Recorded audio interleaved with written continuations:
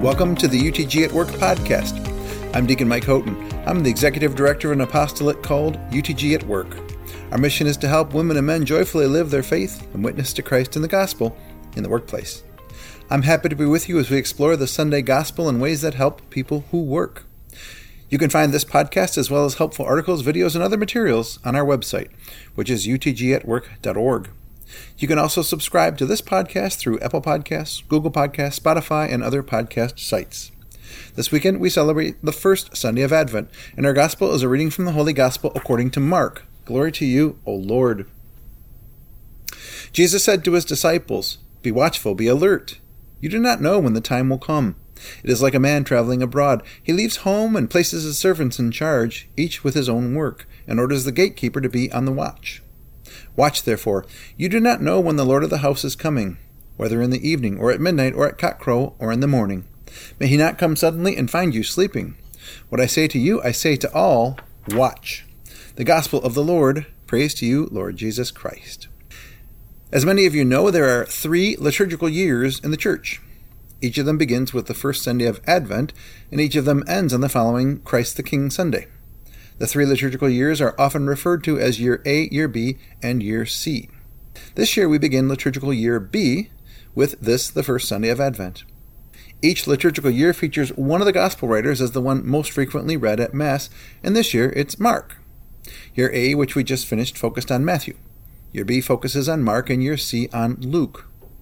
The Gospel of John is sprinkled throughout all 3 years, most especially during solemnities like Christmas and Easter. So, this is a great time to get to know a little bit about St. Mark. The way I see it, Mark's gospel is the gospel of the workplace because he's brief and he moves with urgency. Put another way, he's all about efficiency and output.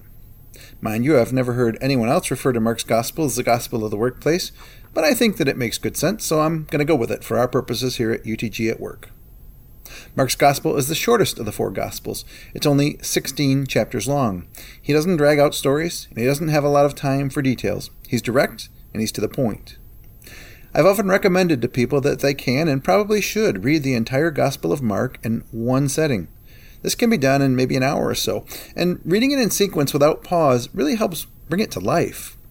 When we hear the gospel story in pieces week after week, it just doesn't convey the entire story as well as when we read it in its entirety. Mark is fond of the Greek word euthys, which is translated as immediately. Euthys appears 41 times in his gospel. Everyone is always in a hurry to get something done in Mark's gospel. I'm quite certain that this is something that the leadership at each of my 4 assembly plan assignments would have cherished. Any of you who have worked in a manufacturing environment know the value of acting immediately, especially if you've had the joy of being the bottleneck operation.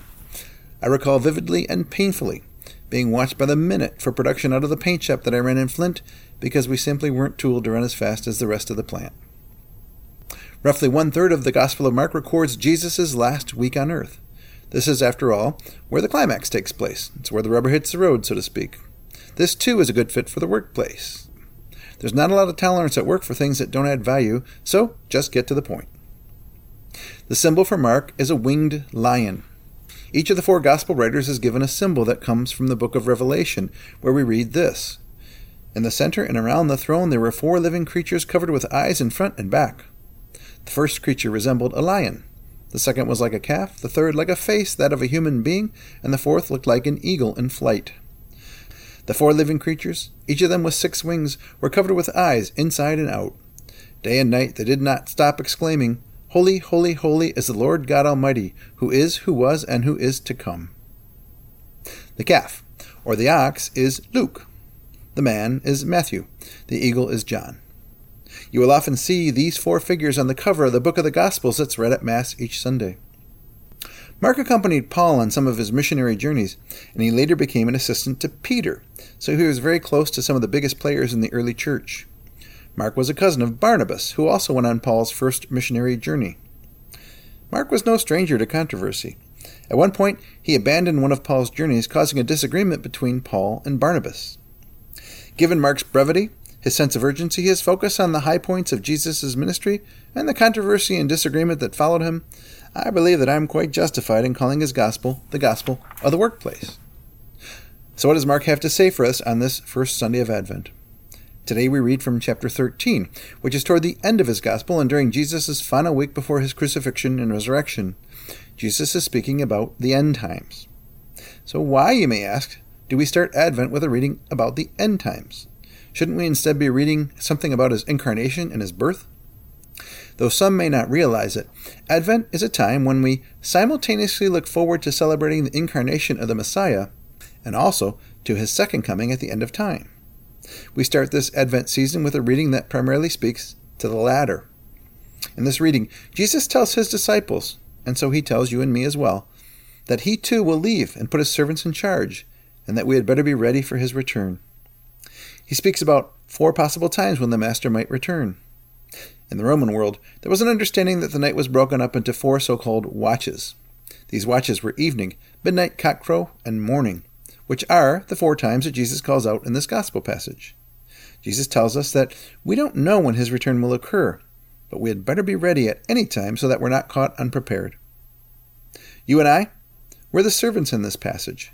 We must always be doing the work that he's called us to do, living holy lives according to his plan and calling others to the faith as we seek to go and make disciples of all nations, especially at work, where we spend so much of our time.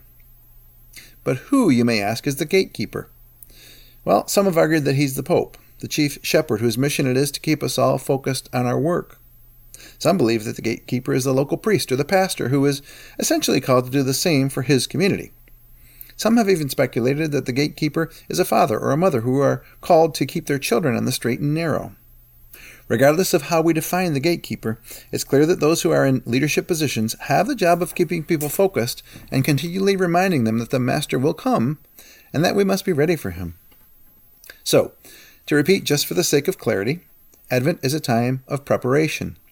We prepare ourselves not only for the celebration of the Incarnation on Christmas Day, but also for the second coming of our Lord at a time that we simply don't know. The focus on Christmas Day is obvious. We see signs of it all around us. Even if those signs are intended to celebrate the secular side of Christmas, we wouldn't be celebrating it at all if it weren't for the birth of the Messiah. But the focus on the second coming is at best hidden and often simply ignored. This is unfortunate because we truly don't know when the end will come. It could happen in another 2,000 years from now, or it could happen before you finish this podcast. Mark is probably the best of the gospel writers to advise us to stay on watch. His brevity and his immediacy make us keenly aware that we need to be ready now. As far as the second coming is concerned, you can think of Advent like a fire drill or a tornado drill. We do these drills because we need to be ready when the actual event occurs. And so once a year, every year, we use Advent to clearly remind us to always be ready. General Motors had a plant in Oklahoma City, right in the heart of Tornado Alley. And we had tornado drills on a regular basis. People would hear the alarm and they would go to the basement for shelter. And then one day, it happened. A massive tornado was headed directly for the plant. Everyone went to the basement, and despite the incredible damage that the plant sustained, no one was hurt. No one, that is, except a friend of mine who had just gotten to the plant and didn't take the risk seriously. He decided that when the alarm rang, he would leave the plant in his car and head for home. Unfortunately, the tornado caught up with his car, and he had to pull over and shelter in a ditch. The force of the tornado was so strong that it blew out both of his eardrums. He paid the price for not being ready. If we never do the drills, or if we do them and don't take them seriously, we'll be unprepared. Jesus very clearly warns us to be prepared when he says, "Watch, therefore, you do not know when the Lord of the house is coming, whether in the evening or at midnight or at cockcrow or in the morning. May he not come suddenly and find you sleeping. What I say to you, I say to all, watch." May we all take the time this Advent season to not only celebrate the birth of the Messiah, but to watch for his eventual return as well. Thanks for joining me for this week's UTG at Work podcast. I look forward to meeting again next week. In the meantime, I encourage you to boldly live your faith in the workplace in the week ahead. I'll pray for your success, and I ask that you pray for the success of this UTG at Work apostolate.